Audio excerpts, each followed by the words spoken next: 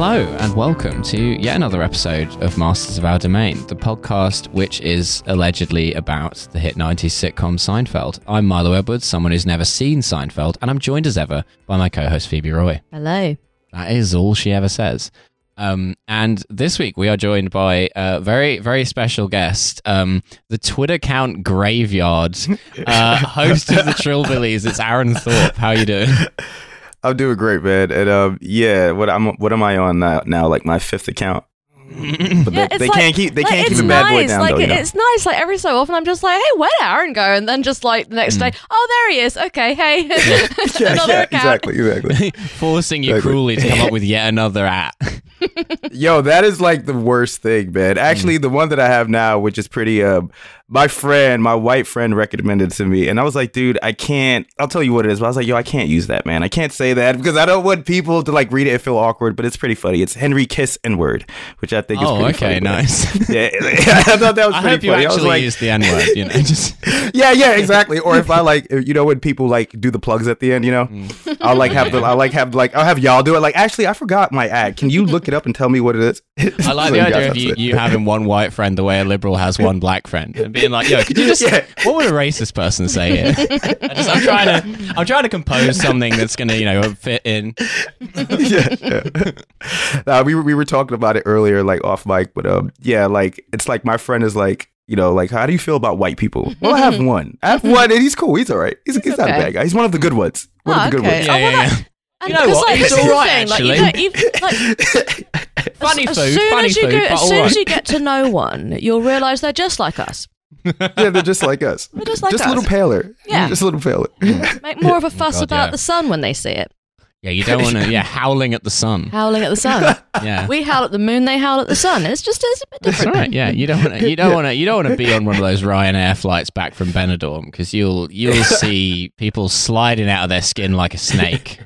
Oh, that's a good bit, isn't it?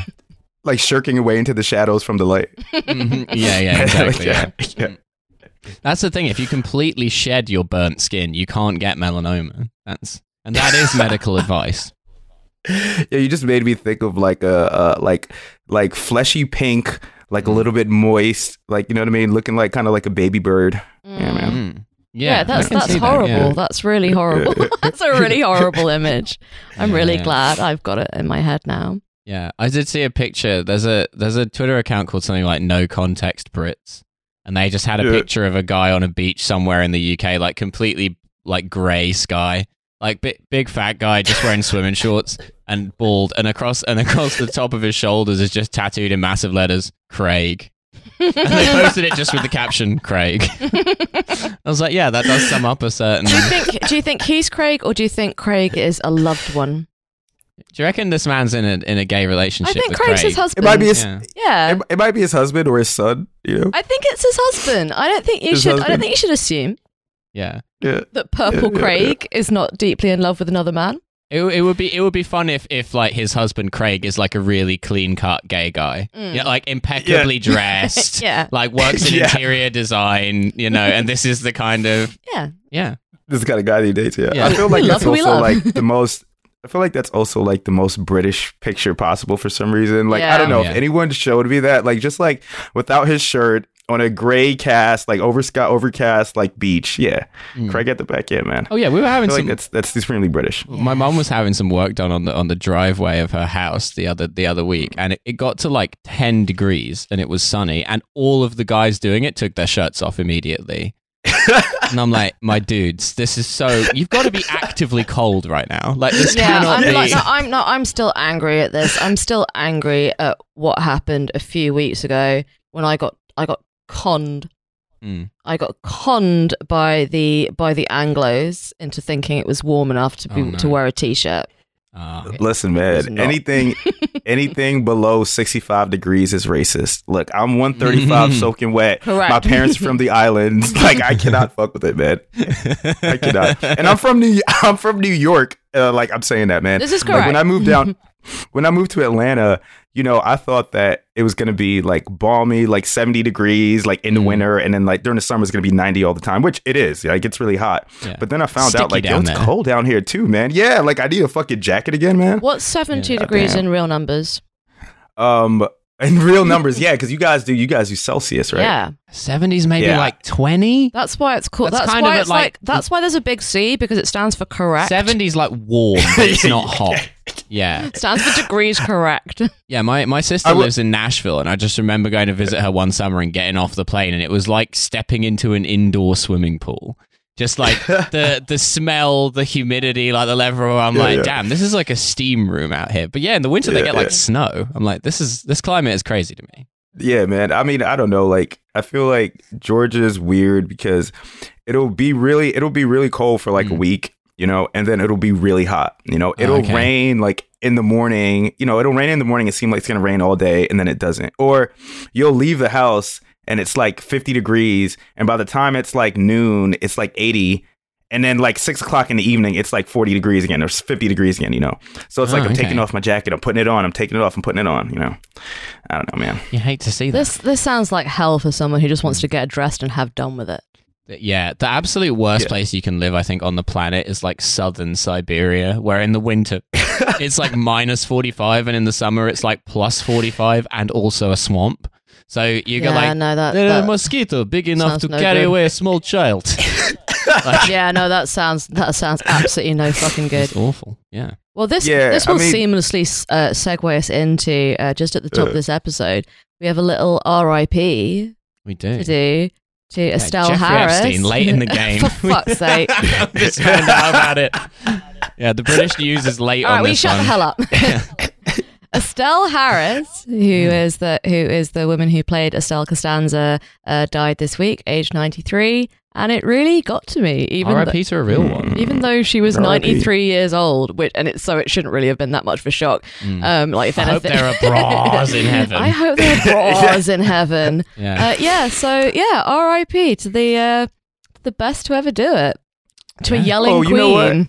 You know what? Actually, I do know who you're talking about, because I did watch Milo the day I DM'd you, and I was like, what episode do I have to watch again? Because I was at a friend's house, and he likes to put on Seinfeld, and actually we did watch the bra episode, which I don't remember what the episode was actually about, because I was kind of stoned. But I remember that scene where they're at their dinner table, and like she's like I think George's father says like, go get one of your bras, because he wants to become a bra salesman. That's what it is.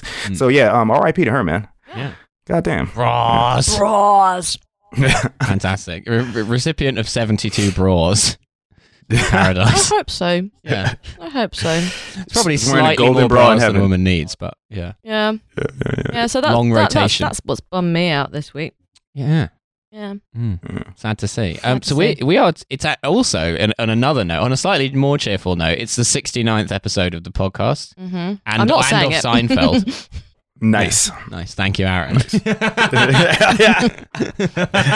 doing it. 69th episode. Mazel tov. As we say on this podcast. Yeah. It is. It's season 5, episode 6, The Lip Reader. Yeah. So we open with a bit, as we so often do, and now Jerry, once again he's going in on a subject that's had it too easy for too long. The concept of tennis, and he's like, when you're at the tennis, why are they always shushing you? He's like, are the players not supposed to know that we're there? This is also funny because tennis isn't even really the biggest sport for this. Like golf, surely is the pinnacle shushing sport. I was thinking of golf, like when he did that bit, I was like, wait, isn't this like golf? You know, because in tennis, I feel like tennis is, I mean, it's not as boisterous as like basketball or football, but people get pretty loud, you know? If there's an Australian playing, all hell will break loose. You can't. Has he got baffled about the difference between tennis and golf? Oh, that would be fun. Playing golf with a big tennis racket. He read a weird, like, bootleg version of Infinite Jest, and now he just thinks that golf and tennis are the same thing. Oh, yeah, fuck. Yes. That is the point of that book. That's my understanding. That's my understanding. Yeah. That book is about it's about tennis and depression. Yeah. That's what that book is about. And while terrorists have taken over Flushing Meadows. Yeah. Exactly. To make a bizarre point. Yeah, my mum is actually like a real old school fucking English tennis fan, and regards Did she say, "Come on, Tim"? Probably did do at one stage, yeah, and is a big proponent of but that's weak behaviour from the Wimbledon way of doing things being like the correct And so like when my mom's watching stuff like the US Open, she gets like so furious that they're playing like music in between the points and stuff. She's like, it's just incorrect. It's uncouth. They shouldn't be doing this. I'm sure she gets. Does she get upset too? Because I don't know much about tennis, but like people know, like I like sneakers, I like shoes a lot. And Andre Agassi, he had like he was endorsed by Nike, and he had a couple of shoes with them. But one of the things that he was known for was wearing these really like colorful outfits. You know, like it was like very 90s colors, like turquoise and magenta and shit like that. Era, yeah. Yeah, it was that era, but I mean, at the time, nobody was wearing in tennis. Nobody was wearing shit like that. You know, everybody was kind of dressed like very professionally and proper, almost as if they were applying for a job at a bank. You know what I mean? Instead of like playing tennis. You know, tennis bank. Yeah, tennis bank. Yeah, very specific kind of bank. So does she like watch the US Open and think like all the grass has died? Yeah, that's right. Yeah, that's what's under the grass at Wimbledon. It's like a kind of blue sort of poly concrete finish. Yeah, it's the kind of this like kind of horrible disease that's killed all the grass. She has it. Yeah, she has different things that she gets annoyed about with the different Grand Slams. With the French, it's that the French like just boo everyone who isn't French. And actually, I don't think she gets that angry about the Australians. She's chill with the Australians. But yeah, she finds the presentation of the US Open not to her liking. Deeply uncouth. I think they should introduce shushing at like all sporting events. I want shushing. I want shushing on the terraces. Yeah, that's what I want. I want like someone to like open their mouth. And start like, if you must throw batteries and lighters, please do it in silence. They are trying to play a game of football. Yeah, someone open their mouth, start to sing the Firmino song. And or like shushing in hockey, you know, like y'all motherfuckers, you could wail at each other, but just like be quiet. Shh. A fight going on in perfect silence. Yeah, like treat it all like the ballet. That's what I think. That's what I think they should. That's what I think they should be doing. Hockey is a lot like ballet in many ways. In many ways. Yeah, I think ballet should feature more toothless Canadians. That's what I think.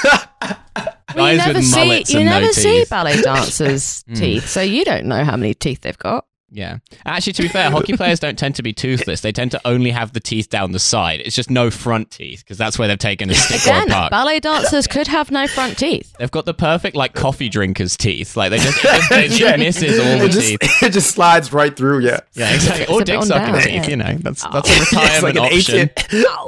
Like an ATM, the slot of an ATM machine or some shit like that, yeah. Yeah, I quit hockey. I got into sword swallowing.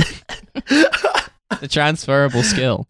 I don't think you need to have like teeth out of the way if you want to do sword swallowing. Sword swallowing. Sword swallowing. Sword swallowing. That's right. That's how it's pronounced. That's right. Don't you just need to be able to open your throat? Presumably, yes. But I just think that would be a funny image of a guy sliding, mouth closed, sliding it in there. Yeah, mouth closed, exactly. Like he could have been the greatest sword swallower to ever live. It just so happens he's got really crowded teeth, so he can never get the sword swallower past him. Who's doing ventriloquism at the same time. Yeah. Okay. Yeah. He's got like a puppet knight who's putting the sword down his throat. All right. I think we've run. So wait, him and the puppet are also like, it slides right in there. I think we've rung all we can. Probably. Being fucked by my puppet. Anyway, look. And then he's like... So Jerry doesn't understand tennis. He doesn't understand the scoring system. No. He says it's like table tennis, but you're stood on the table, which I thought is quite a funny inversion. I think that's a funny way of describing tennis. Yeah. I think the golf is like crazy golf, but made acceptable. Like the main thing here is that Jerry thinks that it is tennis player's job to educate him, and it's not. It's his job to find out this stuff by himself. So if he doesn't understand the scoring system, he should not be expecting tennis players to engage in emotional labor by telling him why it's the kooky scoring system. I don't know why it's the kooky scoring system. Do you? No. It's to do with the history of the evolution of tennis from the game. No. I assumed it was something to do with that, but like that's not a why. That's a buying time answer. That's not a real answer. It's to do with the history of tennis. I could have worked that out. No, but specifically, do you know the game Real Tennis? Which is funny. Is it like the real RA? That game just used to be. Lawn tennis is a collaborator. The real IRA. I can't speak today. Like my mouth is going all kablooey. Yeah, and the R in real IRA stands for real. Yeah, it does. Yeah, that's right. Wait, what are the, you know, in like basketball you have or like in baseball you got innings and shit like that. In basketball, I guess you got quarters and shit. What is it in tennis? How is it divided? Games and sets. And sets, yeah. Okay, games and sets, yeah. Well, no, a match is just the whole thing. The match is the whole thing. Yeah. The set is like the big boy, and then the game is the little boys within the big boy. And a match can consist of either 3 or 5 sets, depending on what rules you're playing. See, this is way too complicated already, man. Yeah, you see, like, it's crazy. Depending on how real you are. But yeah, the real tennis is insane. It's like it's like one of those. It's a game from like the 1500s, and it's played. It bears a resemblance to tennis, but it's played in a room with like a veranda and stuff, and there are like slanted surfaces. You can hit the ball. You can bounce the ball off the walls. It's like so that it's like what they play in the Three Musketeers. Probably, yeah. It's kind of like Eaton Fives.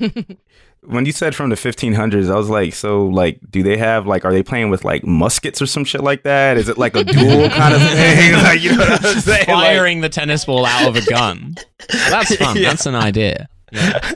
They should let you do that. Is that what you do like in like American PE classes though, or is that just in films? Like shoot the tennis ball cannon thing? Oh yeah. I mean, I guess I don't know. I guess if you're like learning to play tennis, I guess, but yeah. I thought you were going to say like, is that a thing in America? Like guns in schools? Like yes, actually. Actually it is, and it's actually a really serious problem. So thank you not to make light of it. Tennis drill. What if a tennis player gets into the school? This is what you need to do. Did you have one of the tennis ball cannons at your school? No. No, we didn't have a tennis ball cannon. I think that's more of a thing that a tennis club would have for the purposes of giving tennis lessons. I think but we had tennis courts. Yeah, but that's quite an involved piece of tennis equipment. It's we not had like a tennis instructor who turned out to be a paedophile. Yeah, well, think of what misuse we did about that. We had all of the stuff. We just didn't have the cannon. Yeah, and he got rid of the evidence using the tennis ball cannon. Just shot it into the sky, shot it away from the school. Yeah, that's right. That is correct. Yeah, that is the punishment for paedophiles who have, for whatever reason, been given jobs in the British school system. Yeah, it's because we don't. The British school system doesn't have dodgeball because the British school system is in no need of any encouragement to bullying. The bullying levels are already sufficient. Whereas the American school system was like, we need to like catalyze the bullying a bit by introducing a sport that's just bullying. Bulldog's just bullying. Yeah, but you don't do that in PE. You do that like in the playground. What? What is bulldog? Bulldog. What's bulldog? It's only British kabaddi. Bulldog's a playground game where you have somebody in the middle who's the bulldog. And then everyone else lines up on one side and they have to get across the room or the playground without being caught by the bulldog. And if you get caught by a bulldog, then you're a bulldog. And then at the end, there are like 50 bulldogs and like one person trying to get through him. So it's like duck, duck, goose, kind of sort of like you got to catch the person and then you become the bulldog. Yeah. You become the person that, okay. It's a kind of golden bough situation. Yeah, you either die a free man or you live long enough to see yourself become a bulldog. Yeah. And then there's British bulldog, which is where you have to like tackle them physically to the ground. Yeah, that's the one that we played.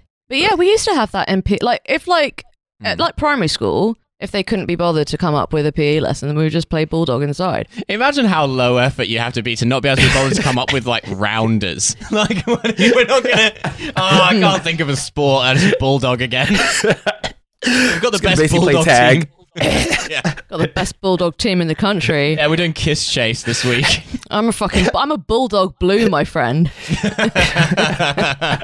Now that's a deep cut. Yeah, I'm on the Oxford lightweight bulldog team. The heavyweight bulldog team is all just professional ringers. Thank you, lightweight. How dare you? So then Jerry closes this by saying 30 love sounds like an English call girl. That'll be 30 love. He doesn't even bother to do the voice, does he? I think it'd be more than that, Jerry. It's low effort. This is a cheap call girl. 1990s? I don't know, still cheap.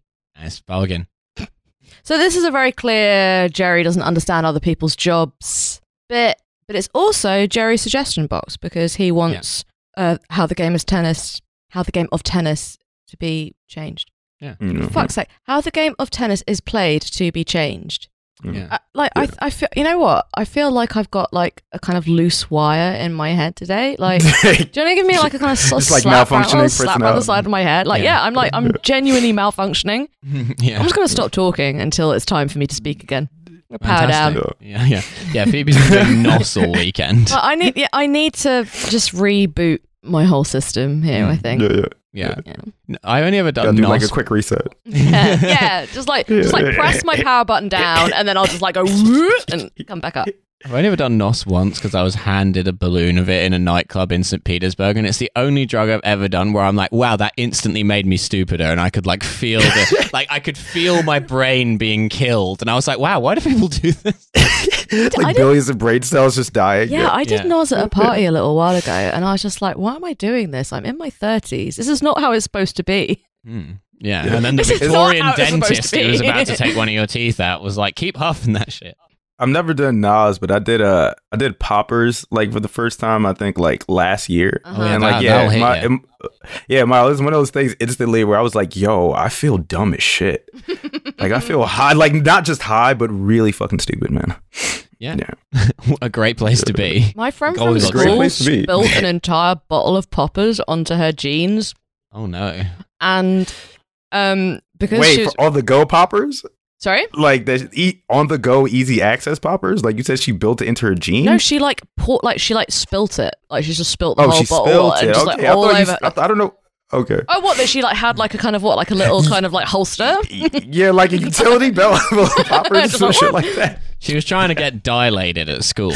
But she had been like involved in this kind of like weird personal project where she was just like covering her jeans in kind of sort of Tipp-Ex. I think artwork is too strong for it, but like Tipp-Ex stuff.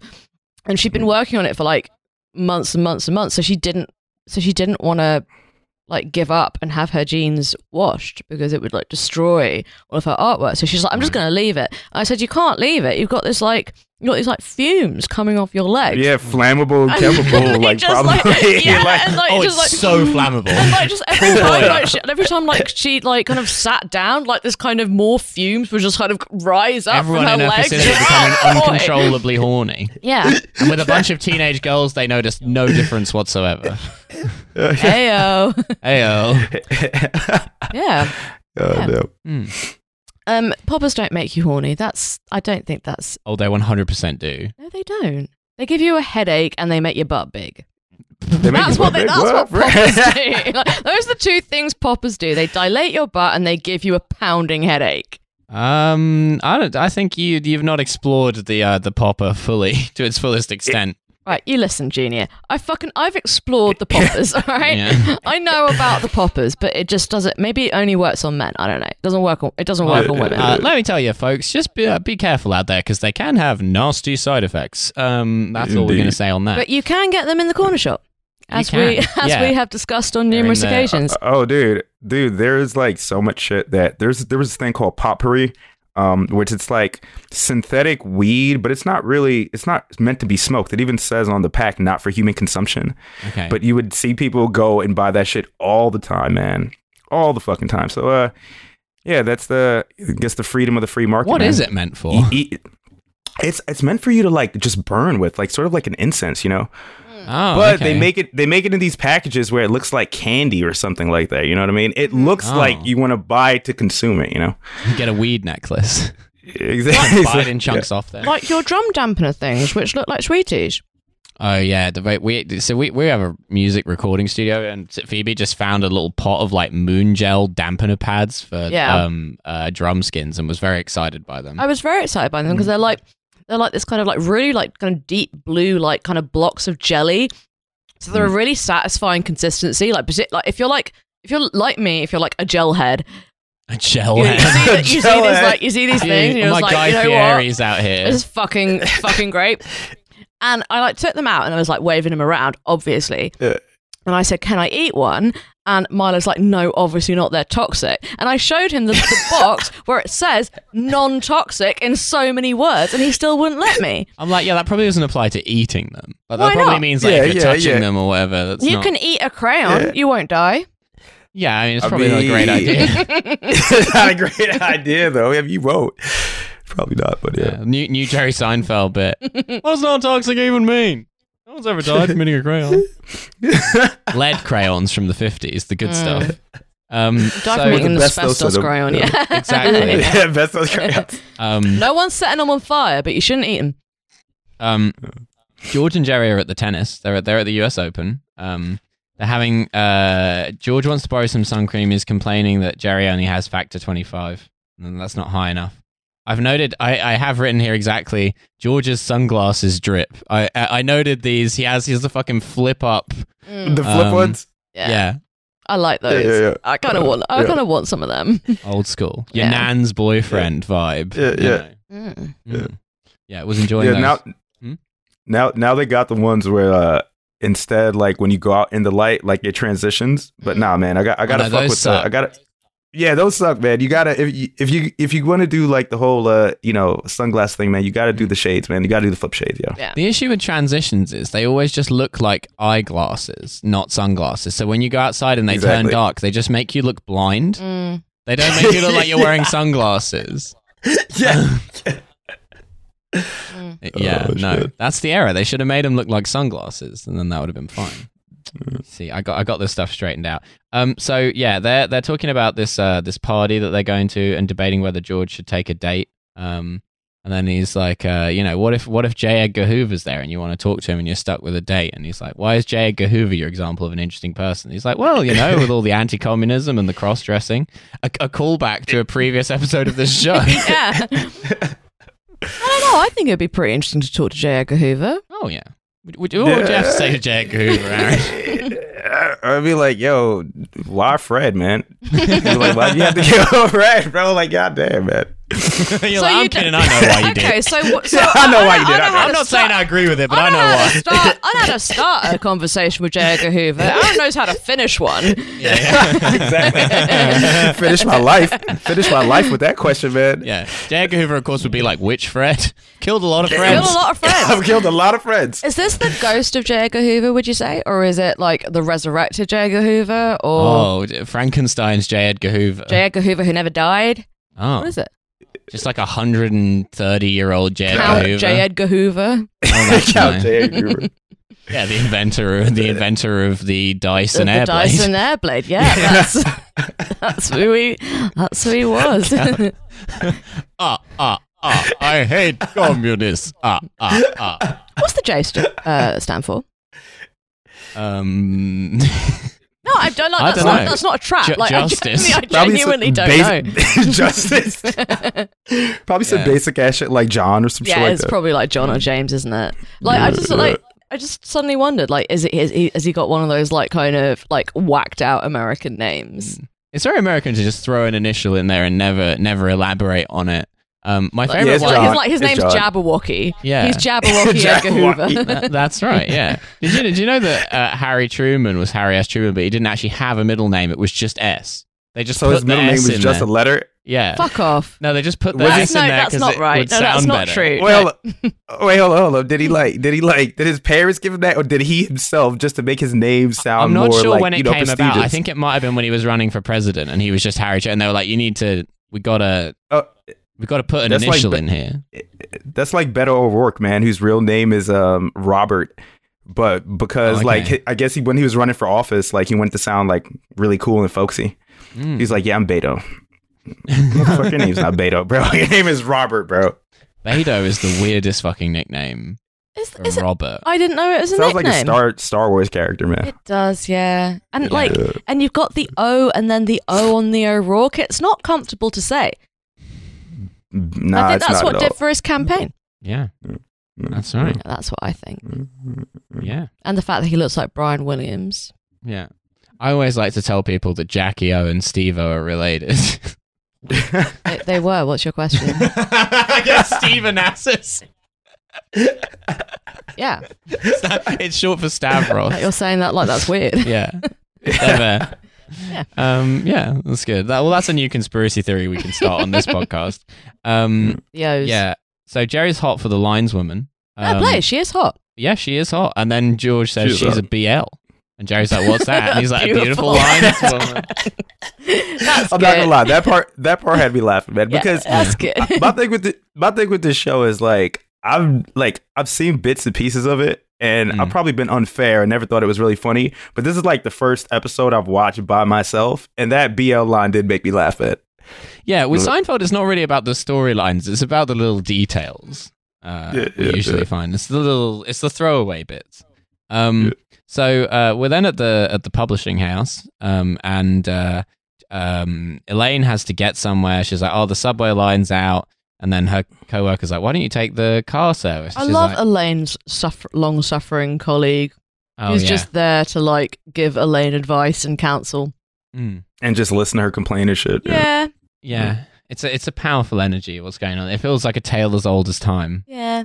It feels like kind of like you and me. Like I'm like the main character, and you're the person who has to listen to my complaints. Yeah. Yeah.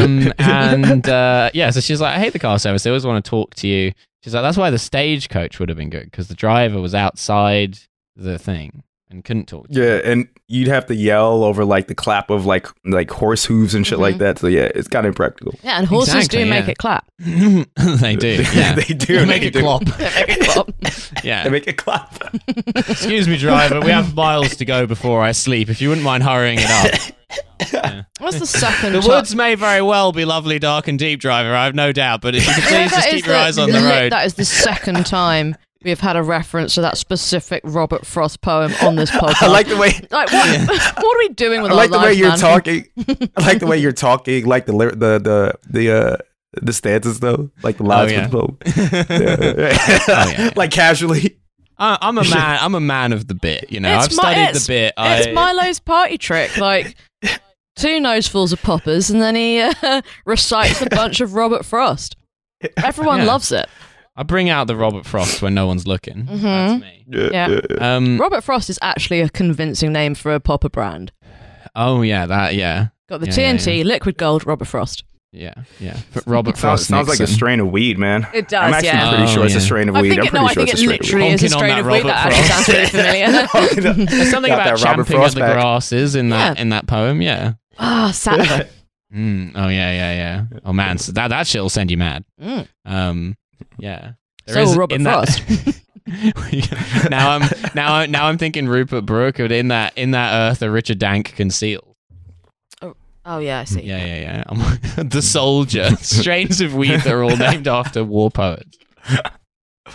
Yeah. Oh shit. The Anthem for Dead Youth. That's Do some good heroin stuff name. too. That would be fun. Yeah. And if you're planning on writing in to correct me and say it's actually called the Anthem for Doomed Youth, its original title was the Anthem for Dead Youth. So jot that down. So you're just revealing yourself as not being a day one head, so don't even bother. Jot that down. Yeah. George, meanwhile, is at the concession stand for at the US Open. Head, like myself. Exactly. Eating a massive ice cream sundae. He's getting it all over his face. We cut to Kramer, who's watching it on TV. I found this very triggering because you've seen me. That was very disturbing. Because you've seen me. That was a very disturbing scene. You've seen me eating ice cream, right, and getting it all over my face. Yeah. It's like the scene in The Killing of the Sacred Deer where the weird kid's eating the spaghetti. You know, that's George Costanza. Yes. I mean, it's like, you know, I've gotten ice cream food all over my face, but the way that he was eating it, in the cameraman, kind of having his tongue out with the ice cream, it's like, dude, what the fuck, man? It's not going anywhere, bro. Relax. It's not running away. Well, this is how I eat ice cream. I eat ice cream like someone's going to take it away from me.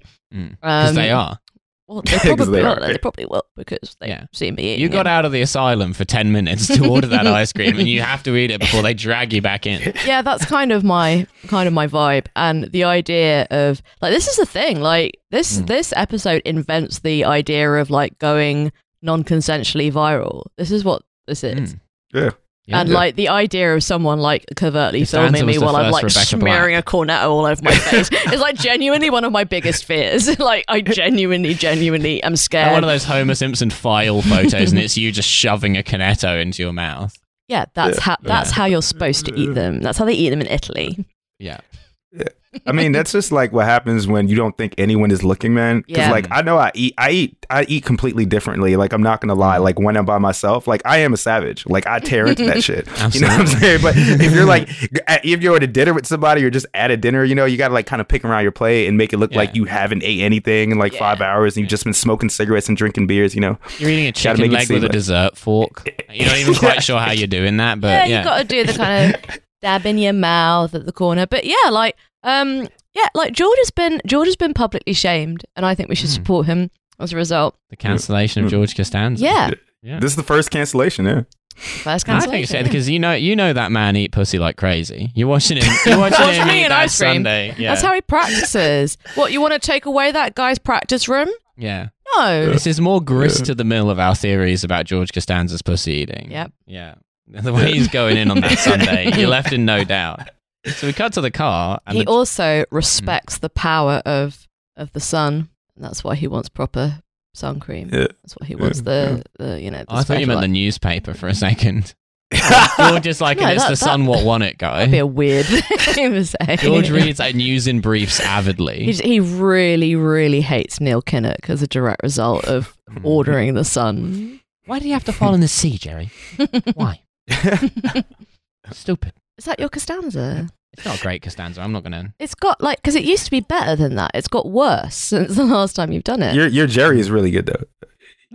Your Jerry's awesome. Who are these people? No, don't encourage him. Don't encourage him. My God. It's pretty good. Is it my fault? She's encouraging me. She's encouraging me. Anyway, look. Yo, that's fucking perfect. Thank you, Aaron. Do you want to host a podcast? Might be an opening. If I could just listen to you do that for an hour. I'm just very happy to say that we promote diversity on this show, and we have finally had our first deaf guest. Yes. It's the gestures of Seinfeld that I do are perfect. Yeah, okay. It's right. Well, we got Aaron on for this episode to talk about the deaf representation in Seinfeld. That's true. Exactly. Specifically, yeah. Got to be a deaf ally, man. Yeah, exactly. Yeah. And again, when we were talking the other week about shows from the there being like a deaf visibility protest, and someone saying the silence of white allies on this. It's deafening. Silence is violence. Yeah, that's right. Yeah, that's better. Aaron just said that's better. That works better. So silence is violence. Yeah. Workshopping. Okay. Why don't we workshop that off, Mike? How about that? Yeah, like when we're talking about shows from the 90s, like not aging that well, like I think this one is like surprisingly. Yeah, it's like it shouldn't be surprisingly fine. It's actually fine. They actually don't make a big joke about the fact that she can't hear. But like, I feel like on Friends, the joke would be that she couldn't hear. Yeah, no, in this episode, the fact that she's deaf is used as a catalyst to produce funny situations for the characters rather than the joke being that she is deaf. Exactly.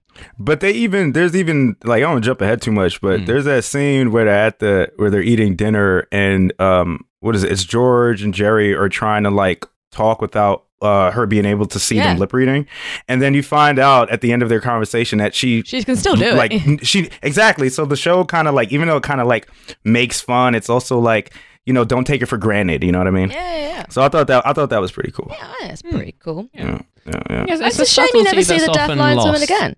You never see the BL again. It's a good character. Yeah, and I'm sad about it. The hot BL. We're in the car. The car driver is talking to Elaine. Elaine, to get him to stop talking, uses the excuse that she's going deaf.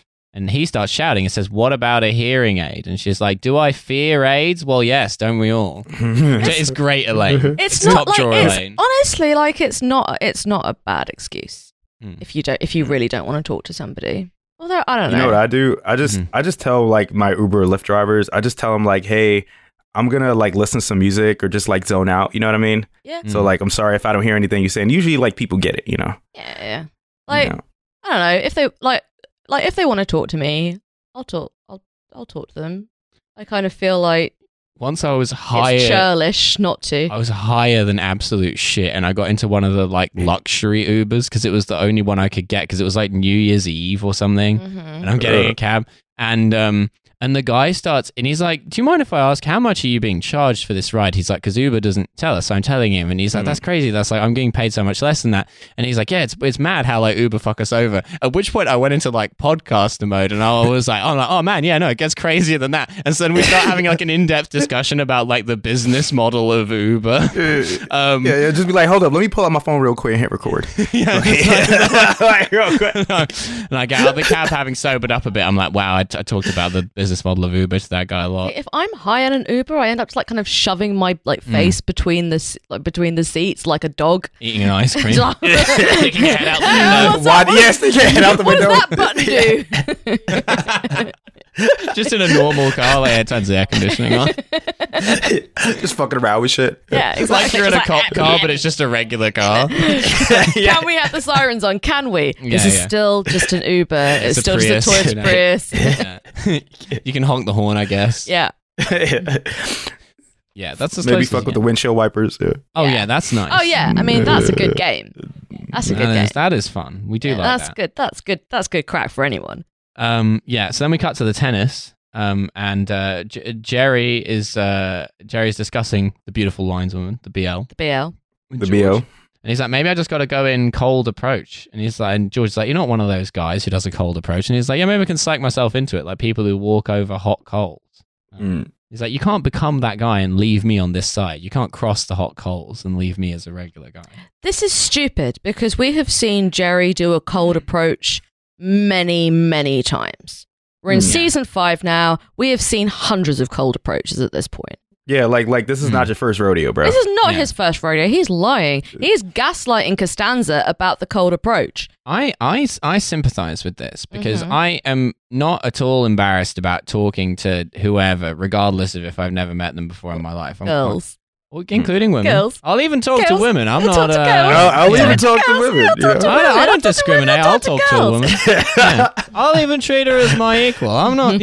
I'll do that. Exactly. But but there is a deeply British part in my core which makes me unable to go over to someone and interrupt what they're doing to be like, "Hello, would you like to know about me?" If I'm put in a situation, very American thing. like a dinner party or something where I'm having to talk to 8 people I don't know, that's totally fine. But if I'm in a situation where those people would not otherwise talk to me unless I walk over there and I'm like, hello, like I'm selling them double glazing or something, I cannot do. It's a very American thing, I feel like, to like interrupt people. I mean, like I've been in situations where, motherfucker, I'm on the phone, man, and somebody will walk up to me on the street on the phone, like, like in an in-depth conversation. You're just that hot. Somebody walks up to me like, can I get the time or some shit like that, or just ask me some random shit. I'm like, dude, like, I'm busy here, man. I'm doing something. And it's them that you're on the phone to, you discover. Exactly. Yeah. I don't think this is a British thing. I think this is just you have like respect for other people's boundaries thing. Like people bother me absolutely all the time. Just by being. Yeah. No, just by existing. People talk to me absolutely all the time. I think it's like, I guess it's like anything. I think it's like more unacceptable certainly in the South in Britain than it is in other places. But I don't think it doesn't mean it's not. No, I mean I don't mean like kind of like an old person on the bus. Like that's fine. Like I'll talk to them. I'll talk to them. Talk to an Uber driver. Hey pal, what you do? What that stick do? Tell me about it. But some bloke wants to talk to me. Like, what are you doing? Don't do that. I don't talking want to a woman for? I hope she might introduce you to another bloke. Yeah, I think that's why. I think they see me as some kind of conduit, some kind of feed-in system for other blokes. I don't even know Craig. Leave me alone. I'm not prepared to be your bloke plug. Bloke plug. It's like that's the kind of butt plug that's not gay. Yeah, sounds like a gay club. Plug, yeah. It sounds like a gay club, man. Bloke plug. Yeah, it should be the name of a gay club. My bloke plug. It's a gay club in I'm Southend. I'm not gay. I only fuck blokes. I've got a guy who finds me blokes. Yeah. And then we just fuck. That's it. Yeah, I've had sex with a load of blokes, and let me tell you, none of them were gay. So write that down, first of all. Jot that down. Yeah. Jot that down, first off. I want the record to show. Yeah. Like, I'm not the guy that you can ring to get you a bloke. No. So stop trying. If you're trying to meet blokes, stop approaching Phoebe in the Did I tell this story on this podcast? I was at the gym in oh, this is so bad. I was at the gym in Berlin at Soho House because Soho House. I was with a friend who, I'm not a member of Soho House. I was there with a friend who is a member of Soho House. A friend of his is a member of Soho House. He just it's not. Like, I mean, it's not necessary. It's not part of the story, but he just wanted you to know that. It does kind of feed into the color of the story. I have to say. Bear in mind that this is Berlin and it's Soho House. We're at the gym. No one brags about being a member of Soho House anymore. I'm not bragging. It's all former and also BuzzFeed I'm not employees. a member. So we're at the gym. The gym is quite small, right? And there's like all of the equipment is in use. So me and my friend are like going over to this weights bench, and a guy who's fully using another piece of equipment is like, "Oh no, sorry, I'm using it." And then like after a while, he comes over having done his set on like 4 different pieces of equipment. I was like, "Oh, I'm done with that bench now." And then we start using the weights bench, and he's just like reclined in a like draw me like one of your French girls type position, like on the mat by the weights. And then I look over and just catch that he is like messaging people on Grindr. I'm like, now that is a vibe. Yeah, that is a powerful vibe. Yeah, that's an energy. Yeah, that's an energy. Fair play to him. I hope he met someone nice. Yeah. So if you're looking to meet blokes, be like that guy. Yeah. Don't come up to Phoebe. Yeah. Don't come up to me. Yeah. Go to the Soho House gym and get on Grindr. Yeah. That's our advice to you in general. And this was in Soho House. Yeah. So Jerry's plan to attract this woman is he's going to go up and say hi. And George is like, that's not going to cut it.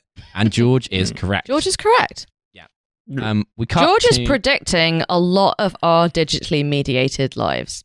That's all I'm saying. Yeah. Yeah. And it's like one of those things where the high is so unacceptable that it spawned like a kind of, it's like the mongoose is being released to catch the cobras thing. It spawned something far worse than itself, which is the being overly interesting with the introduction. Like, do you think you could beat 100 duck-sized horses in a fight? Like, no, immediately fuck off. Also, women hate that shit, by the way. I'm just putting that out there. Women do not like that shit. And do you know who else hates it? Men. Yeah, no, I'm sure that's true. What I learned from Bumble was that women, when for the first time in their lives put in the position of having to like sidle up to someone, albeit online, just to like, well, what would a man say? Which is the worst thought you should be having. Never ask yourself what would a man say. But you know that Bumble gives you like question suggestions. Does now? Does it really? Yeah. It used to. Well, based on like the person's interests and shit like that? No. Like so it'll have something like, why don't you say something like, so here I am, what were your other 2 wishes? Like that kind of shit. Oh, wow. Oh, that's whack as fuck, man. You know that's some like pickup line. That's like some pickup line shit, it's so awful. And like I'm sure that like there are women who are using these prompts. But my little move used to be when I was on Bumble was like bringing up like a kind of, because you could have the prompts in like a kind of long list, and what you do is you send a screenshot of these terrible prompts and send them to someone and say, which of these do you think is the worst? Now that's a good opener. You're the Sigma male. Okay. I am the Sigma male. I have a grind set. Okay. Yeah. You do have a grind set. I can see that. I can see that. Yeah. Open with something like... Caught myself a high value individual. What do you make a Pol Pot? What do you make a Pol Pot? Then you know what happens then? Then you have to explain to people who Pol Pot was. Yeah, he was that guy who won Britain's Got Talent. Yeah. You'd be like, what do you think about 9/11? You know, like just random shit, man. What's your view? Yeah. Why do you think they questioned Cheney and Bush in the same room? And then just leave it at that and then refuse to talk about it any further. Just leave them thinking about that and then be like, do you want to get brunch next week? Yeah. Yeah. For the benefit of listeners who might not know, there is a guy in Britain who won Britain's Got Talent who's an opera singer called Paul Potts. Yeah. And this has been like Paul, like Paul. Yeah. Okay. And once me and Milo got super drunk and thought it was funny if Paul Potts had been Pol Pot. That's it. That's the bit. Yeah, it was like a deep cover. Like he's come back. Little as snapshot into our friendship there. He's reincarnated. Yeah. Yeah. Britain is great for a certain kind of like person who was a C-list celebrity for a bit 15 years ago, who you suddenly remember in a kind of like Proustian reverie, and you're like, Oh yeah, Paul Potts. What happened to that guy? Like Steve Brookstein. Steve Brookstein. He's yeah. now like, what does he do now? Like he now just like goes around like He's like saying a like mad weird anti-vaxxer. transphobic shit. Yeah. Yeah. Yeah. Along with Graham Lasso. Oh, God. Graham Lasso is an anti-vaxxer. Wait, no, it's Matt Letizia. Sorry, Matt I've Letizia. impugned, I was I've gonna impugned say, Graham like, Lasso. no, It was another not footballer not from Guernsey. Graham. It was a different. Surely not Graham. Graham Lasso and Matt Letizia guard the doors of hell. One only tells the truth and one only tells lies. Oh, I like Graham Lasso. Well, yeah, he probably tells the truth. You know, Lasso is French for the socks. Nice. No, Really? it's not. I know. It just took me a second. I believe you. Speak French and no, it isn't. Look, as a dumbass American who speaks only English, I thought I was like, okay, sure. Yeah, sure. I believed you. Graham the socks. Word. It's like one of those Take little, word for it. one of those little black and white cats. He's Graham the socks. Mhm. To be fair, Graham the socks would be a fucking cute name for one of those cats. Yeah, fair enough. Or just Graham is a good name for a cat. to be Yeah, honest Graham with is a you. good name for a cat. Yeah. That's a good name for a cat. Yeah, it's a good name. So we're back in the car, and His full name is Graham the socks. that's right. And the chauffeur's Graham the socks. The socks. So The socks. yeah. The radios are the guys like CB Radio. The drivers goes and it reveals he's going to be picking up Tom Hanks, and she's like, "You're picking up Tom Hanks next?" And he's like, "Oh, your hearing's in and out, huh?" And then the guy gets really mad, and he's like, "Not only am I disgusted that you pretend to be deaf, but Tom Hanks would be disgusted. But Chet Hanks, I feel would like understand." Chet Hanks will understand, but I feel like Tom Hanks would be disgusted. Tom Hanks' most famous role is of him doing an impression of someone with a profound disability. I doubt he would care. You got to talk to the driver. I In the hate, car. I hate, like, Aaron, you won't know about this, but I hate Tom Hanks. So whenever he comes up, I get really mad and just start kind of ranting about Tom Hanks. So like, I don't think it's realistic that Elaine would like Tom Hanks. Why would Elaine like Tom Hanks? Why would she do this to me? Wait, Phoebe, why do you not like Tom Hanks? I just he's like, don't like he's him. like the world's uncle, man. Yeah, I know. He's like the most I know. avuncular man No, to I have know. ever existed. Okay, no, that's no. That's not true. That's not true. First of all, have you ever met Phoebe? First of all, She is uncle coded. I am uncle coded. She's Uncle I'm Cody just trying to Banks. think of who is more avuncular. I find Bernie Sanders more avuncular. He is that's quite true, that's avuncular. true. He is very avuncular. But he's He's a very different. That's a avuncular. He's a different different uncle kind energy. of uncle. No, I'm aware Yeah. of that. Yeah, but that's also, angry uncle energy. But also, Hanks doesn't have an uncle energy to me. I just don't like him. Damn, man. Simply don't. You're a like hater, him. yo. I'm a hater. I'm a You're a Hanks hater. hater. I'm anti-Hanks. I like Chet It's Hanks. hard to impersonate as well. I'm trying to get my head around it, and it's like Please don't do a Tom Hanks impersonation. I feel like it's This like is my I safe can't do it, space. but I feel like it's a very he from like Boston? basic Midwest. I don't know actually. Actually, let me see. he Love doesn't that really have what I would call a Boston accent, but I feel like he is from that part of the world. I'm not. Yeah. I think that Colin That part of and the Chet world. Hanks yeah, are fucking Tom the, Hanks. are the most. What about it? He's from California, actually. Oh, really? Is it? Okay. I think Yeah. Colin and Chet Hanks are the most amusing Yeah. siblings. Colin and Chet, just as two names, are so Chet. juxtaposed. That is the to me that is the funniest possible sibling configuration. Mm. I think they single-handedly disprove the idea of like nurture over nature. I think because they presumably Yeah. had fairly similar upbringings. Oh, unless there was like a kind of experiment where they were kept in separate rooms for their, you know. Okay. Yeah. Chet was the I guess Chet was the control experiment. Yeah. Like, you know, or the variable, I guess, you know. Yeah. Chet was a super. Colin Chet was was just- a super soldier experiment. Yeah. They're trying to create the Yeah. world's first white yardie. Yeah, That was. They wanted to create a kind of an army of Oh, like kind of goddamn. Me and my disarmingly wife, comical we're trying men. to raise him as a reggae singer. That Hanks. That's no good. That's no Raise good. him as a ska That's no artist. good. But I'm pleased it's no good because I don't want to have to hear Hanks when I'm at work. I don't want to be hearing Hanks. I don't want up to be in here. hearing Hanks. The new podcast, Hearing Hanks. Can't hear Hanks. Here it is. Here on Hearing Hanks. Yeah, no, I can't. No, what was that? That was something. That was someone else. It veers into Biden. Yeah, that was straying into Biden. He does have a slightly Biden-y kind of like, You got to do a younger Biden if you want to do Tom Hanks. Yeah. It's a younger Biden. Okay. Well, back home, I was a school teacher, and there was a guy there, Con Pop. That's more Hanks than Biden. Yeah, well, that's why I was trying Yeah, to do exactly. Hanks doing Biden in his Right. character from Saving Private Ryan. You see, that's a good rule. The gripes go up, not down. You gripe to me, I gripe to him. Yeah. I don't know. That's the thing. Hanks has such a middle of the road voice. There's not a lot to grab onto. Apart from it's a very like basic American voice. Yeah. Yeah, damn. Unlike Chet Hanks, who I won't Chet attempt Hanks, to... who's got just a voice and a half. That would be a great defense for doing a Jamaican accent. No, I was doing Chet. Doing Chet Hanks. I was doing Chet. Allow me to clarify. You'll find actually the Jamaican accent was slightly wrong, which is how you know it was Chet. Exactly. That was Chet coded. Yeah. I love when you get to a certain level of himbo and people kind of stop regarding you as like racist or whatever because they're like, Yeah, it's like, he's not racist. It's like a dog shitting on your front carpet. You're like, what are you going to do? Yeah, what are you doing? I'd be furious if a dog shat on my carpet. That's because you're not a dog guy. I'm not a dog guy either. I like dogs. I just think I'm not a cat guy. Just think they should keep their shit to themselves. Keep their shit to themselves. That's all. Take it outside, brother. Yeah. Take it outside. Yeah. So at the tennis, Jerry's trying to get the attention of the lineswoman. He keeps getting ignored, and then he starts moaning about how she's ignoring him. He's doing a like, oh, so you think you're too good for me, do you? What are you, deaf? And then she turns around and says, bingo. I feel like Jerry's little display here is the sign of a kind of decaying mind. He goes rapidly into like incel mode after like 10 seconds. Rapidly into incel mode. Like it's a little bit alarming.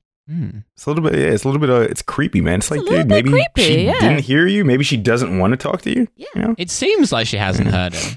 Yeah. Because she doesn't even flinch or like react or anything. Flinch, like her shoulders don't stiffen. She just hangs out. Yeah, exactly. And so then we cut back to the apartment, and Jerry and George are discussing, and he's like, Kramer's there. It's Jerry and Kramer, and he's like, so you're saying she's deaf? And he's like, I'm not saying it. She's deaf. And then Kramer reveals that he can do sign language, and Elaine comes in from his cousin. Yeah. Yeah, she's like, this is incredible. Yeah. And then Elaine's like explaining about the driver, and she's like, I'm not a terrible person, am I? And then they're all like, no. She's like, I always comfort the freaks. yeah. She's like, I always comfort the freaks to make them feel good. Yeah, exactly. You gotta comfort. She doesn't like stare at them, but she doesn't look away either because she wants to make the freaks feel comfortable. Just calls them freaks under her breath. Doesn't call them freaks to their face. You know? No, she is a good person. Exactly. And as such, there's no chance that she likes Tom Hanks. No, that's right. Certainly not enough to break a lie like that. Because if nothing else, Elaine is a good liar. Yeah. No. Is that her MO in the show? Is she a good? Does she lie all the time? They all lie all the time. They're all just horrible people. All the time. They're all kind of just horrible people. Well, no, Kramer doesn't lie. Kramer is a kind of truth-telling wild card. Yeah, because Kramer doesn't fear any consequences. He's authentically himself. He's like a kind of child, innocent child in the woods. Yeah, he's chaos. Yeah. I think lying's underrated. I think it's an important social action. You know, I think we should all lie a little bit more. Exactly. It's a lubricant for life. A lubricant. That is right. Life lube. Life lube. Yeah, that's right. Life lube. Dilates the butthole of life. Yeah, for the bloke plug. The bloke plug. Yeah. So someone suggests that why don't she get some tickets to a concert to give to the driver to make out to him, which is so weird. It's like the guy's a limo driver. Like, you're never going to see this man again. Just write it off. Yeah, like, why you're never going to see him again. He's going to forget it with the next ride he picks up, the next person he talks to. It's not a big deal. Except he doesn't forget it because he's still mad about it several rides later. Yeah, it's particularly weird. She correctly diagnoses the fact that this guy is a grudge holder. Like, that's not something which she gets wrong. Because also, as a limo driver, I feel like you're probably a bit better paid than a taxi driver. And also, you're more used to a certain kind of clientele who probably don't want to be talked to. Is it a limo or is it like a kind of town car? I guess like a town car, like company town car, right? Yeah. But still, like you said, Milo, yeah, it's he's like a professional driver, Exactly. You already deal with people that don't want to fucking talk to you. So, you probably shouldn't be so offended, you know? You're not a furious Albanian man. This is my... Exactly. You're a mild-mannered Albanian man in a suit. Yeah. And I think this is... They're confusing types of guy here. He also, it has to be said, I know this is jumping ahead a little bit, he is spectacularly ungrateful for this kind of gesture, this kind of make-peace gesture that she makes. Yeah. Like, he complains about about being too close to the speakers.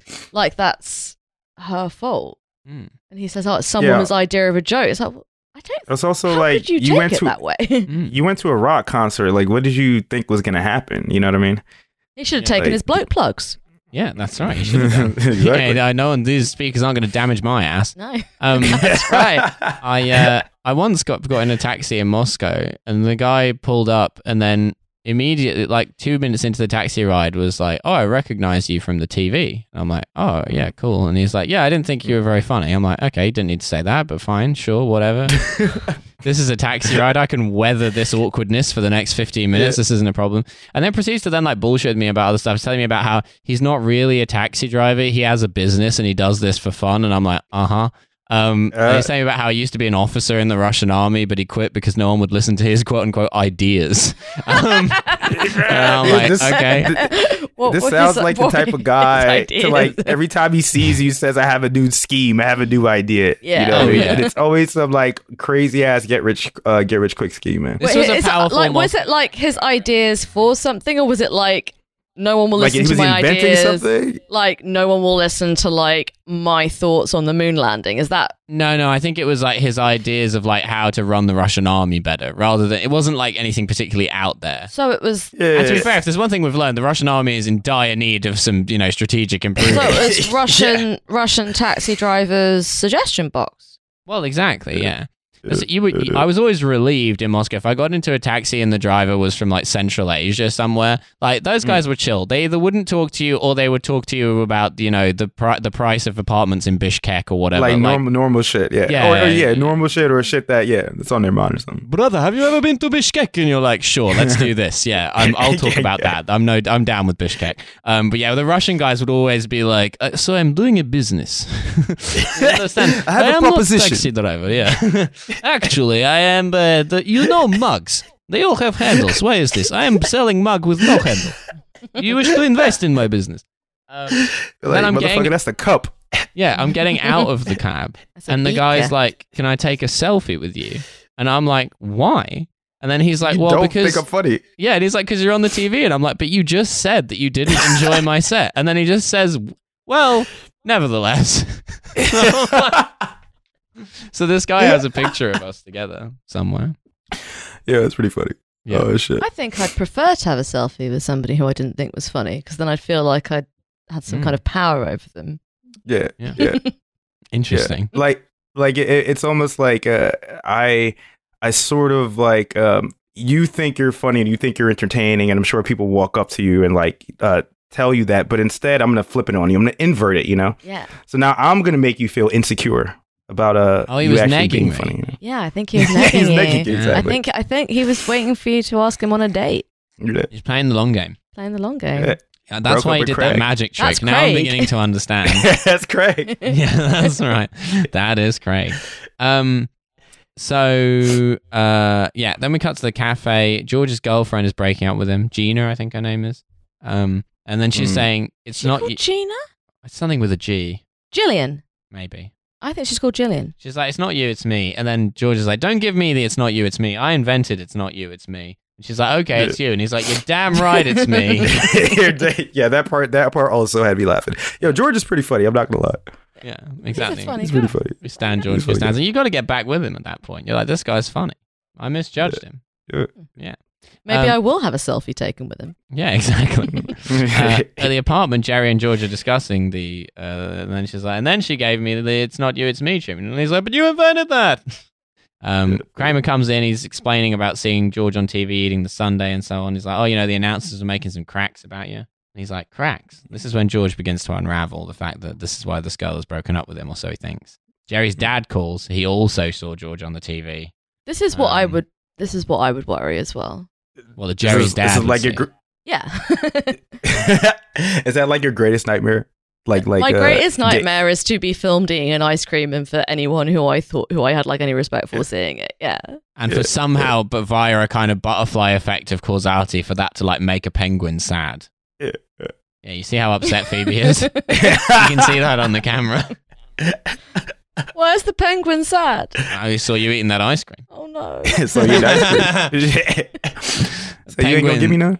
Yeah, that penguin writes about what's you and non-you for the Daily Mail, and that was non-you. He's like, use a napkin for Christ's sake. Very good. Yeah, thank you. So deep cut. Yeah, Kramer is saying that it was about 8 seconds of footage of George doing this. Elaine comes in and is like, everyone's going on about George eating this thing. Did anyone tape it? And then she's like, look, George, if she's that superficial, you don't want her. And George says, yes, I do. And this is where I've written my own name in my notes. I didn't write your name on the notes because I'm loyal. Yeah. Also because I didn't make any Unlike notes. I did think it. I did think it. You did think it, yeah. And then they're discussing who should be allowed to go to the party they were both going to go to, George or this girl. And then they're saying, well, it's sort of neutral territory, so who should it be ceded to? And then Jerry's saying George because she did the breaking up, which I think is a fair. Yeah, I think that's fair. No, Elaine is right. She is the winner in the breakup, and therefore she gets the party. Yeah, when she say victory goes to the spoils go to the victor. Yeah, that's what Elaine said. That's correct. Yeah. I kind of think they can both go to the party, and they just don't have to speak to each other. You just have to assume dominance by like staking out like a little piece of territory for yourself. Yeah, and then like kind of like prowling the territory. Yeah, pissing in it. Yeah, exactly. Pissing in it. Piss on every corner of the party, and then that's your party. Yeah. I think also the key thing is it really neutral territory? Because most groups of friends, it's not truly joint groups of friends. Unless you were like in the same group of friends before you started fucking. I think that's what it's supposed to be. I think that she is a friend of one of their friends and that's how they met. Because it's kind of friend of friend situation. I had an ex who tried to stay friends with all my friends and I was like, no, that's insane. I hate that shit, man. Yeah. I hate that shit. No, that's like, yeah, I've had this before as well. Like people just being like, oh yeah, like I'm still going to be like around. It's like, no, you're not. No, goodbye. No, get out of my life. Bye. I have. I no longer accept your existence. So if you continue to insist on you having an existence in front of me, that's actually gaslighting me. Yeah. Actually, if you insist on continuing to be alive. Be present. Yes. Yeah. Exactly. I broke up with As you. a form of violence. That means it's you're up dead. there with silence. Yeah. No. And I've also known had like friends who have like tried to carry on being friends with former friends, and I just don't get it. And I say like, well, what do you care? Like they're his friends or her friends. I mean, I guess it depends. Like if you're a mutual friend group or whatever, because you don't tear apart the friend group, but it's also man, I don't know. I met you at one part in my life, and now we're not together anymore. And it would be kind of nice if, especially if it's someone who talks shit about you, because I've had partners that talk shit about me, and my friends are like, I'm like, dude, why are you still talking to her, man? You know, she fucking hates my guts, man. It spreads rumors and shit about me, bro. Yeah, that's no good. Fuck that. Yeah, I had like one of my friends out of a sense of kind of like guilt went and hung out with her and was like, yeah, it was super weird because she just wanted to like bitch about you the whole time, and then he was like, I'm only here because I'm friends with him. It's Charlie. Oh yeah, it was Charlie. It was. Yeah. I don't really understand. Of course it was. I'm just like running through your friends in my head. It's like, yeah, no, it was definitely Charlie. Charlie radiates a powerful energy. He does, yeah.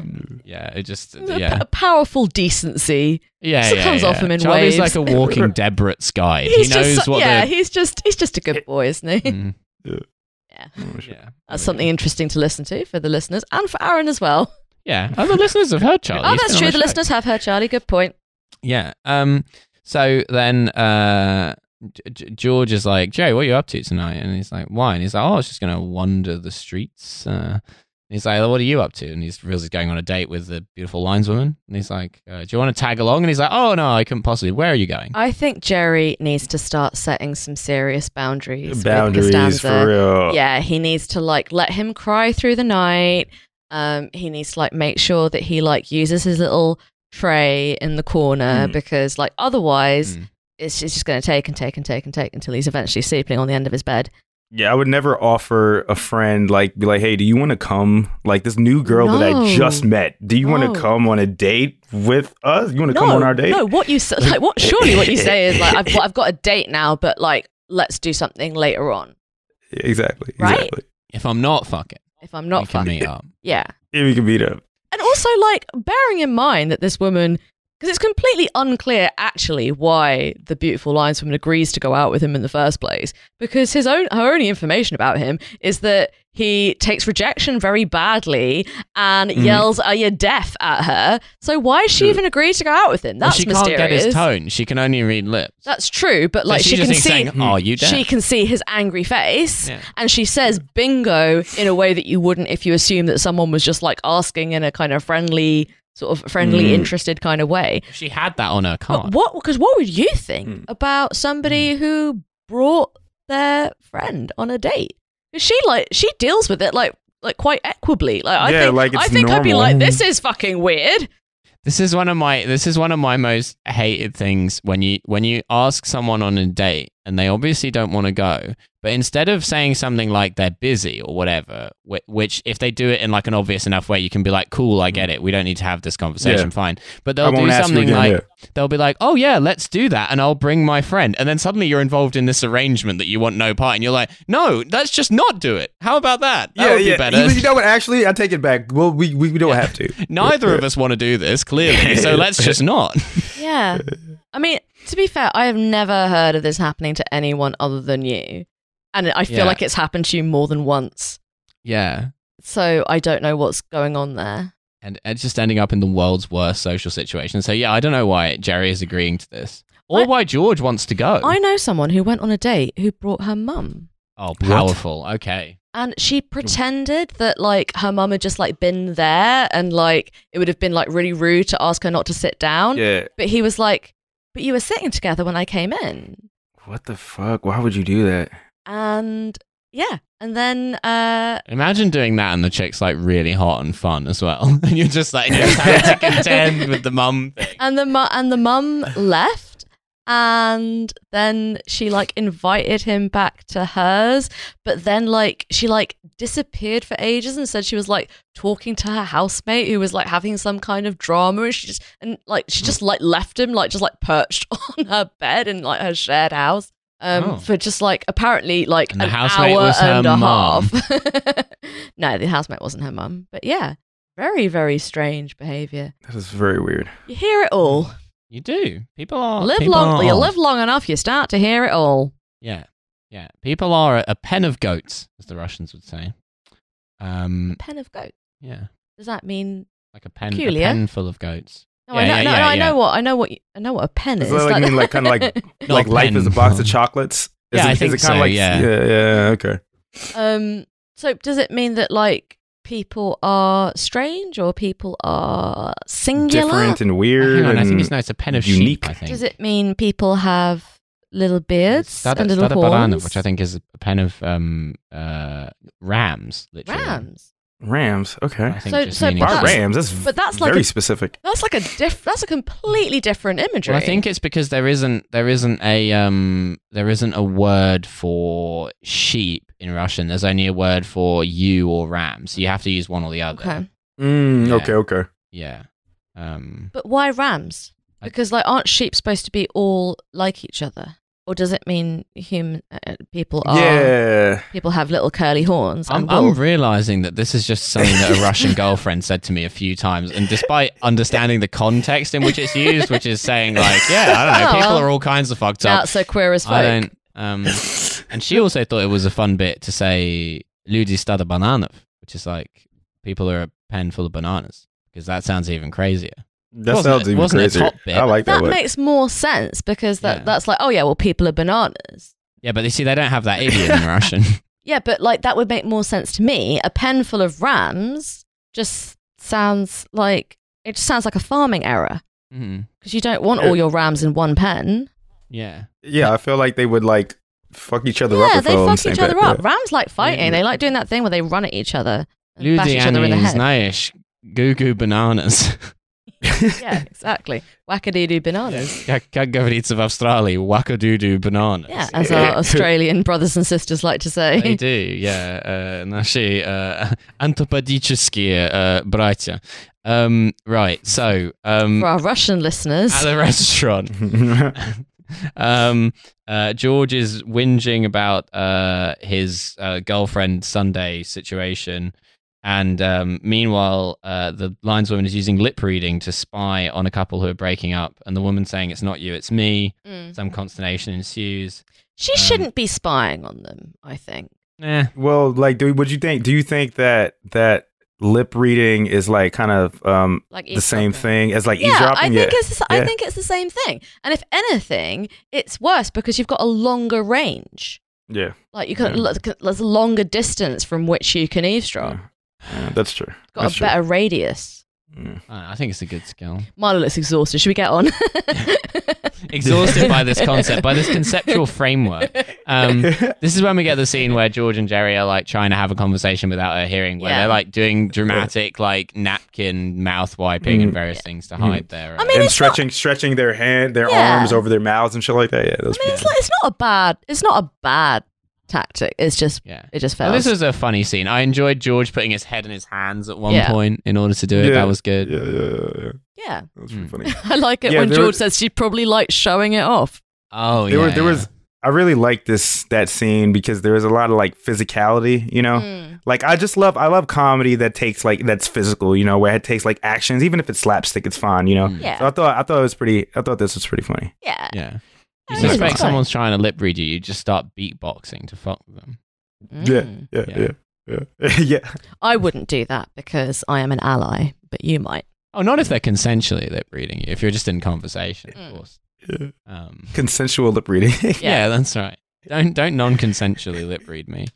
They're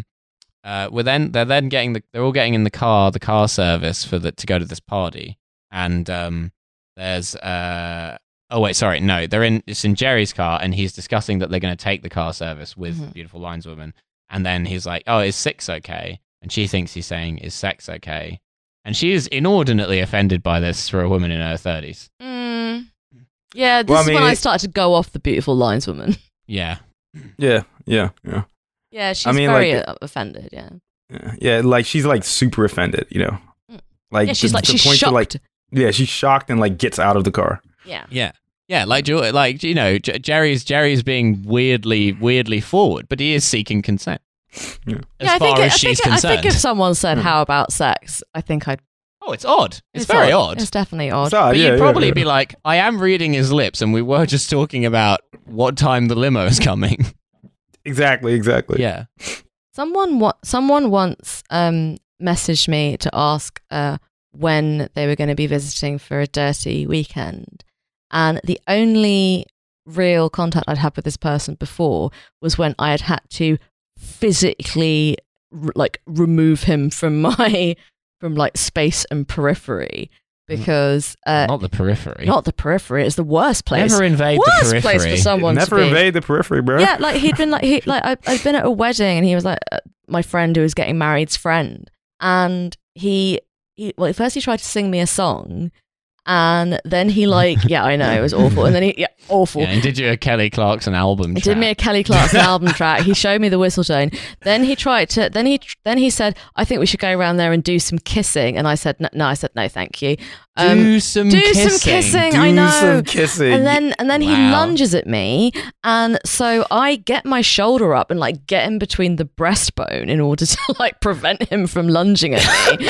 And shoulder bumped him. Yeah, I shoulder bumped him. Shoulder checked his ass. Right in the shoulder checked his ass. Yeah, right in the sternum, and that winded him a little bit, and then he kind of wanders off, and then I don't even know how he got my number. Messages me 2 weeks later and says, "So when am I coming to Oxford for a dirty weekend?" And I was like, "You are either the stupidest or the bravest man on earth." Can't it be both? Yeah.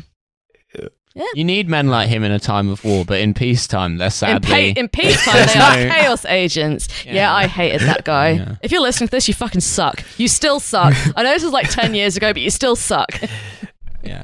Stand by that shoulder check. Yeah, I do. Yeah, I do. I'd do it again. Phoebe Roy, wedding linebacker, available for security. Oh, God. Yeah, so at the tennis, Kramer's applying to be a linesman. The teenagers are mocking him for being too old, and he's like, "I may be old, but I'm spry." But he wants to be a ball boy. Man. He doesn't want to be a linesman. He wants to be a ball man. Sorry, a ball He wants to be a ball man. I'm not a ball boy. and Jerry says there are no ball men. Which is true. There are no ball men. Ballman. There are no ballmen. No. somebody whose parents got killed by a pair of balls. Yeah.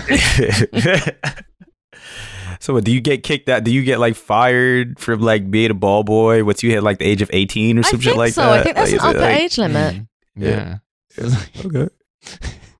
I think so. It's something little St. James Island.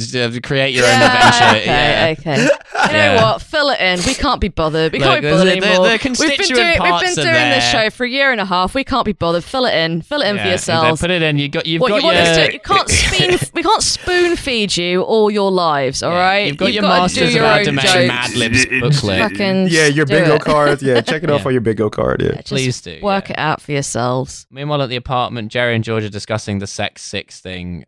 Jerry's like, we straightened it out in the end, and then How does he straighten it out? I guess I explained guess it. Give her a call. I guess he couldn't. Well, give her a call because that wouldn't make sense because she can't. I can't lip read. But yeah, actually, that's a good question. Guess he could write it down on a notepad. Yeah, he could. You thought I said sex, but actually, yeah. With pigeon carrier or some shit like that. Yeah. Carrier pigeon. Yeah. Actually, I think you can use a phone if you're deaf because you can have one of those text speak services things. Oh yeah. I think they existed in the 90s. Probably like $500 though. Yeah. And probably also make the same errors. Yeah, probably. Yeah. Probably. Some like early prototype of that where just everyone comes out saying slurs all the time. What, like when you put the subtitles on for the news and like whoever's doing it has to like be transcribing it really quickly and there are often some very entertaining mistakes which makes them for some very good viral screenshots. Is that great one from Have I Got News for You years ago where Ed Miliband came out as the Ed Miller Band?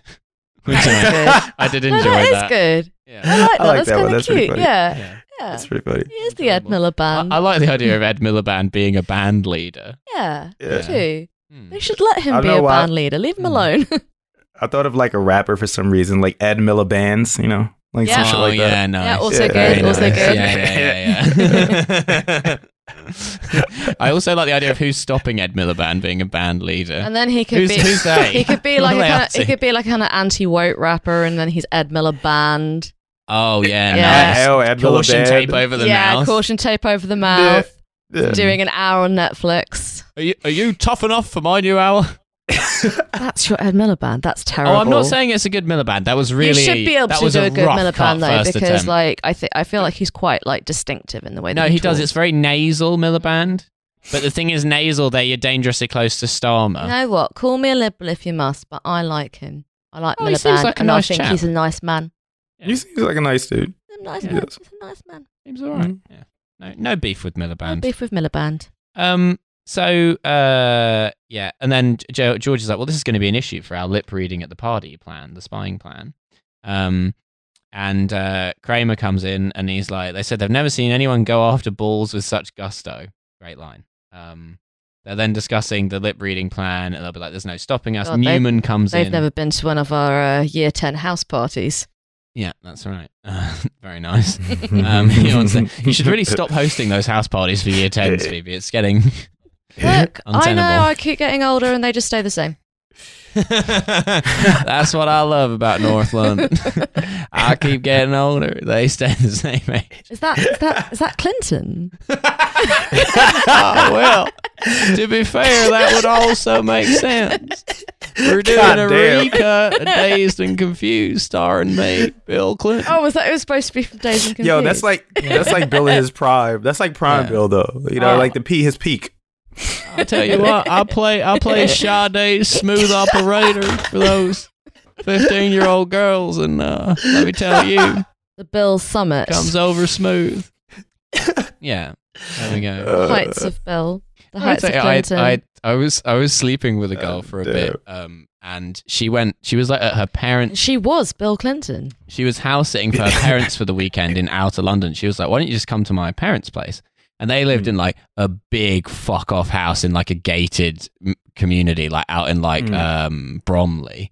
And so gated community in Bromley. The thing is that that's an unexpected sentence end. No, this is what a lot of people don't know about Bromley is that there are parts of Bromley which are like super bouge because it's like. No, I'm sure that's true. It's just I just didn't expect you to say Bromley. So that's Bromley is like kind of a shitty suburb of London, but it's like Bromley is the shitty bit, but then there's also Chislehurst, which is like super expensive kind of like sounds super expensive. Yeah, imagine if like Newark, New Jersey, and like fucking one of those fancy bits of Connecticut were like right next to each other somehow. That's kind of like It's Bromley not Kent. It is, yeah.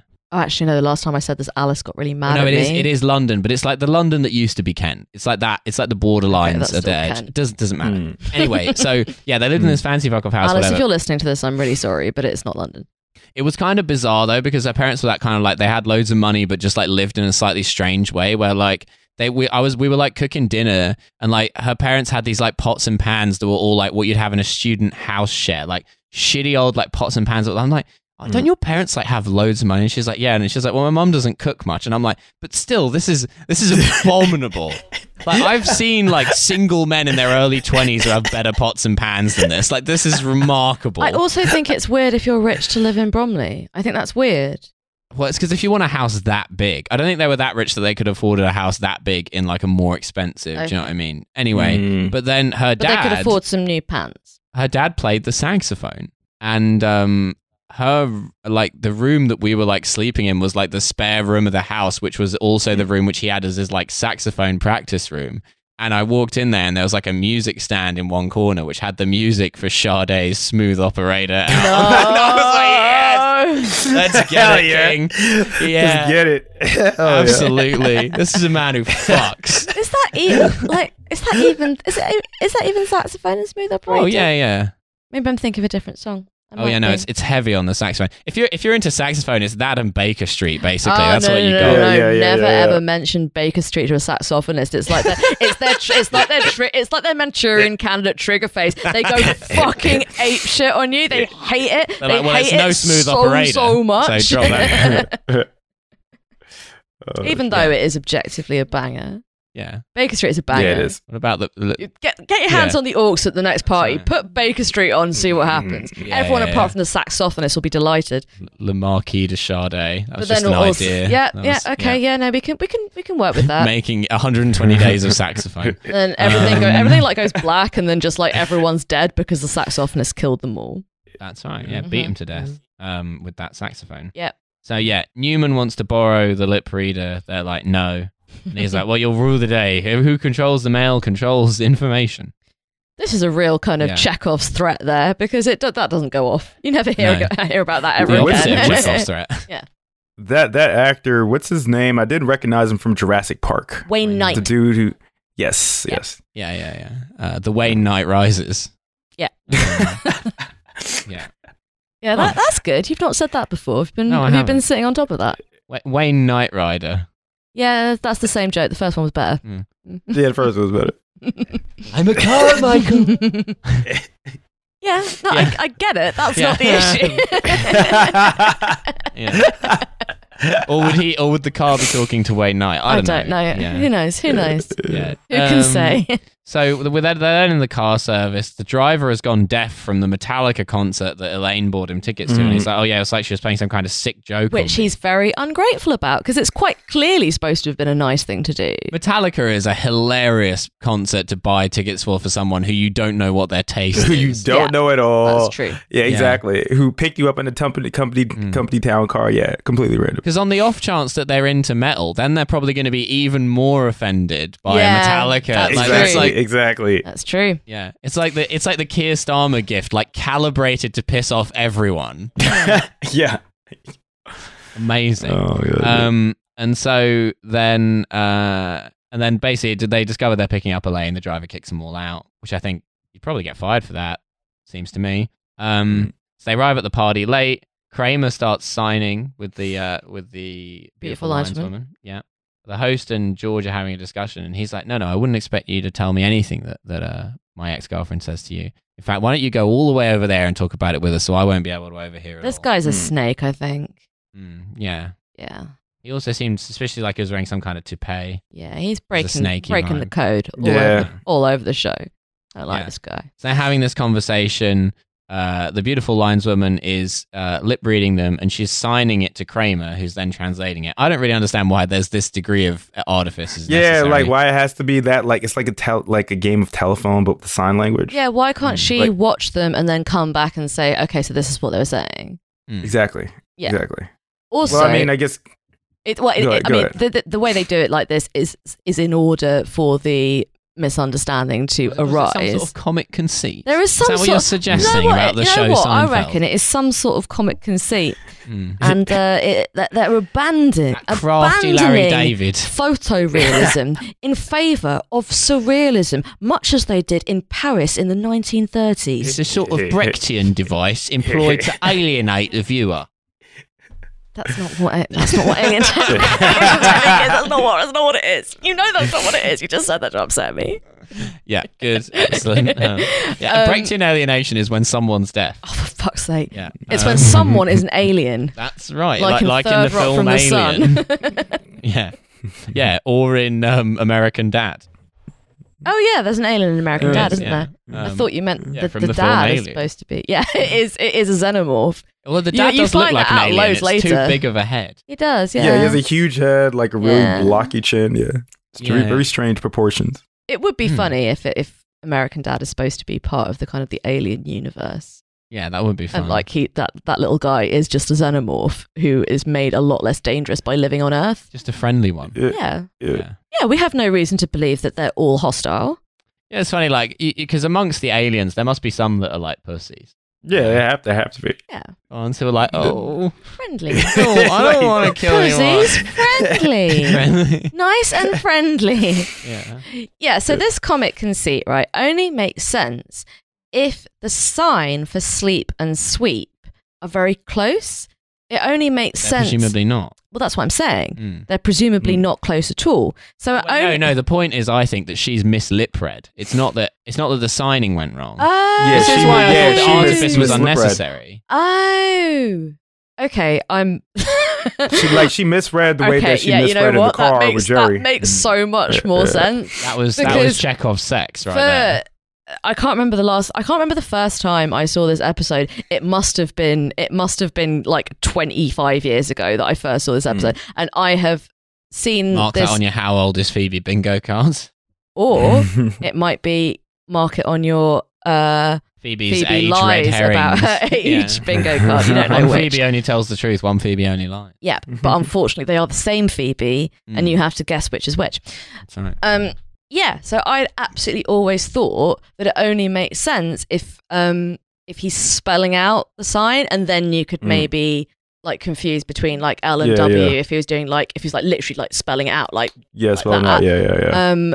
But no, it's that she is mislip read because she sometimes makes mistakes with lip reading, and that was already set up earlier. Oh, you know what? I feel like a ruddy idiot. There you go. Larry David, man. Many a slip twixt reed and lip. There we go. So between the stirrup and the ground. That's right. And so George goes over and confronts them. Larry and he's David like, found. I know that you said you wanted to sleep with him, and then she's like, no, I didn't. And then the whole thing gets. The whole operation gets blown. Yeah. George then goes and remonstrates with Kramer and the beautiful lineswoman. The beautiful lineswoman gesticulates so enthusiastically that she hits George in the face. Italians are deaf. This is my new conspiracy theory. Like whacks him in the eye with her hand. Yeah. Nice. That's why they're doing opera all the time, because they can't hear. Yeah. Yeah, exactly. That's a further spoke of the conspiracy theory. That there are other operas other than Italian, aren't there? There are German operas and French operas and stuff. Indeed. And then technically it's only opera if it comes from the opera region of Italy. Otherwise, it's just sparkly yelling. It's just an open. Very good. Yeah. So over at the tennis, Kramer knocks over one of the tennis players. Knocks over Monica Seles. Isn't it supposed to be? He didn't even just knock her over. He took her out, man. He clotheslines her. He cleans her. Done. Cleans her clock for her. Yeah. He is playing real tennis. That's the thing. He's like real tennis. Yeah. He's a cross between tennis and British bulldog. He's not some kind of provisional tennis coward. No. He's from the real tennis organization. Yeah, that's right. Yeah. So in the tennis region of France. etc. Then we cut to the car service closing gag. The deaf girl gets in and hands him a note saying, "I'm deaf," and he's like, "Oh, that's real nice." He says no. No, He starts talking to her and she says, she "Oh, says I'm it. sorry, I'm deaf." And then he goes, "Oh, what, this again?" And so presumably he's about to start yelling at her for pretending to be deaf. Which doesn't make any sense, because fair enough, he got done by that like first, but does that then means that he just thinks that every deaf person he meets from here on in is lying? Yeah, he's a truther. That Elaine fucked it up for her, man. That's where it starts. Yeah, she's ruined the experience for every deaf person that he ever meets. Who he encounters. Yeah, he's doing the opposite of the black friend racist. He's doing. I met one.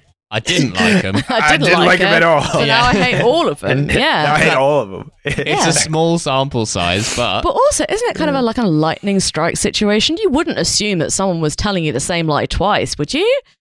I mean, like, I don't know. I mean, like, no, I wouldn't assume that. But it is coincidental, though.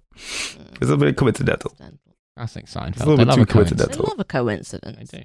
And we close with a bit, which is, I have to say, one of Jerry's most baroque of all, where he's going in on the concept of doing the sign to get the check. Because he discusses this with the deaf girl. He's like, do you do that? Yeah. And it's like, why wouldn't they do that? That's for the benefit of other people who can hear, not for other deaf people. I mean, like, people that are non-deaf do that. Yeah. You know? Yeah, exactly. Like, just something that you do. Yeah. Although I have always thought that's funny because, like, no one has written out a restaurant bill in years. So it's like a funny gesture. Yeah. Isn't it supposed to be imitating signing it?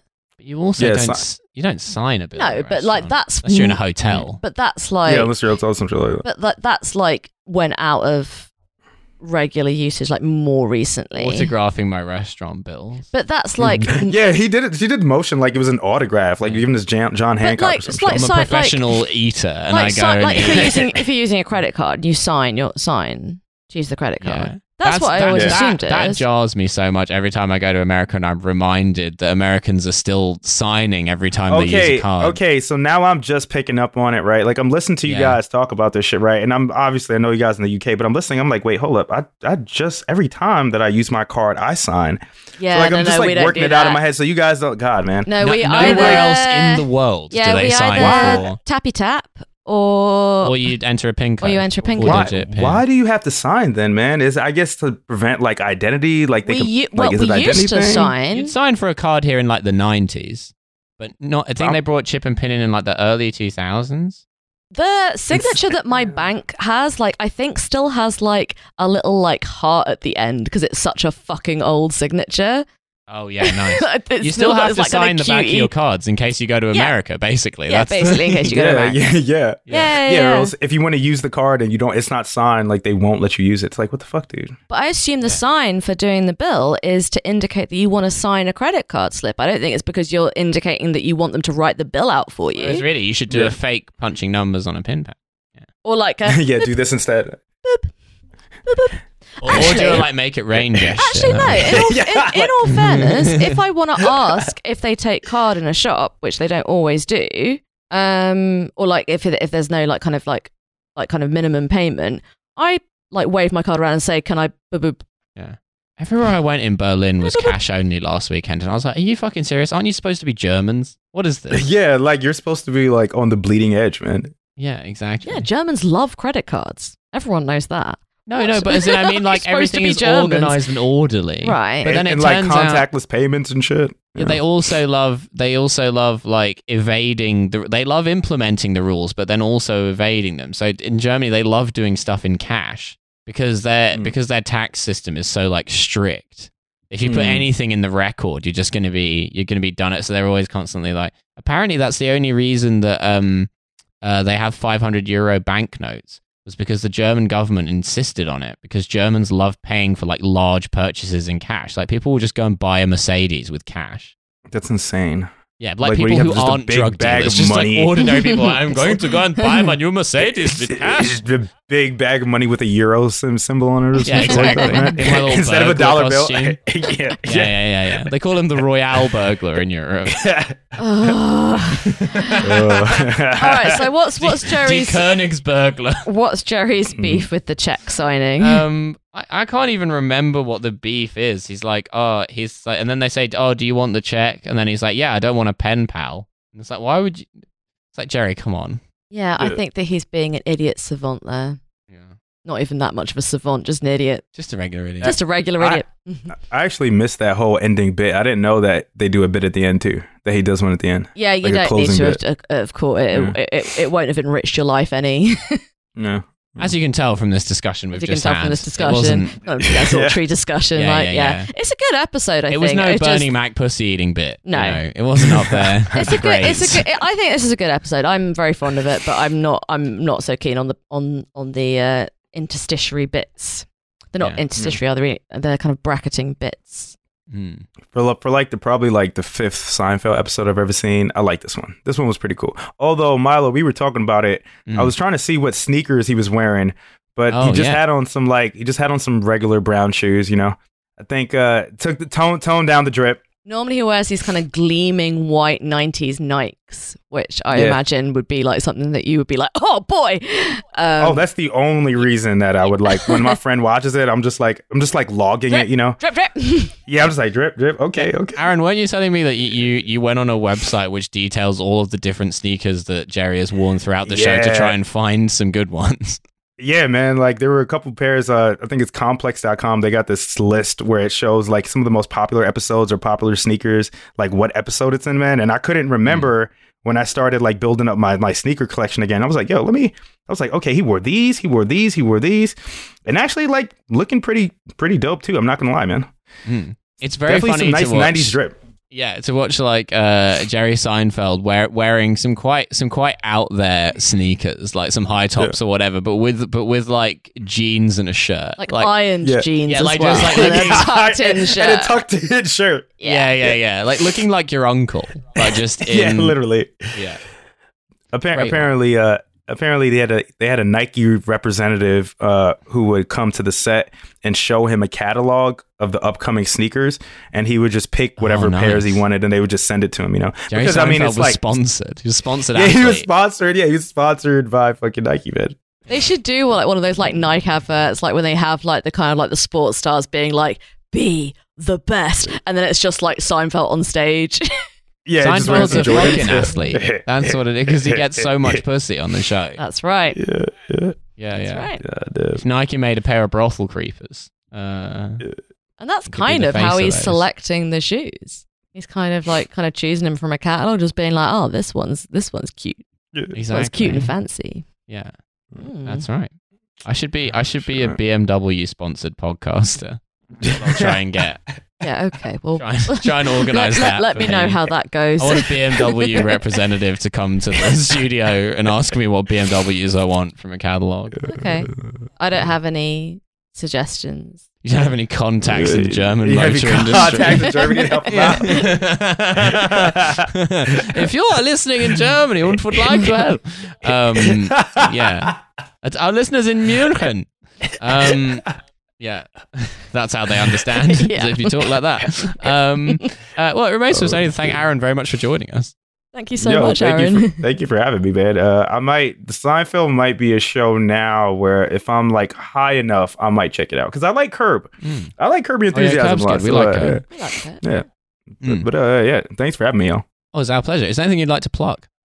People could check out the Trillbillies and Struggle Session, which is another podcast I'm on. And if you want to follow me on Twitter, the latest account is... it might have changed at the time of going to press. I rise like a phoenix. Yeah. At the time of this recording, my new handle is Henry Kiss N Word.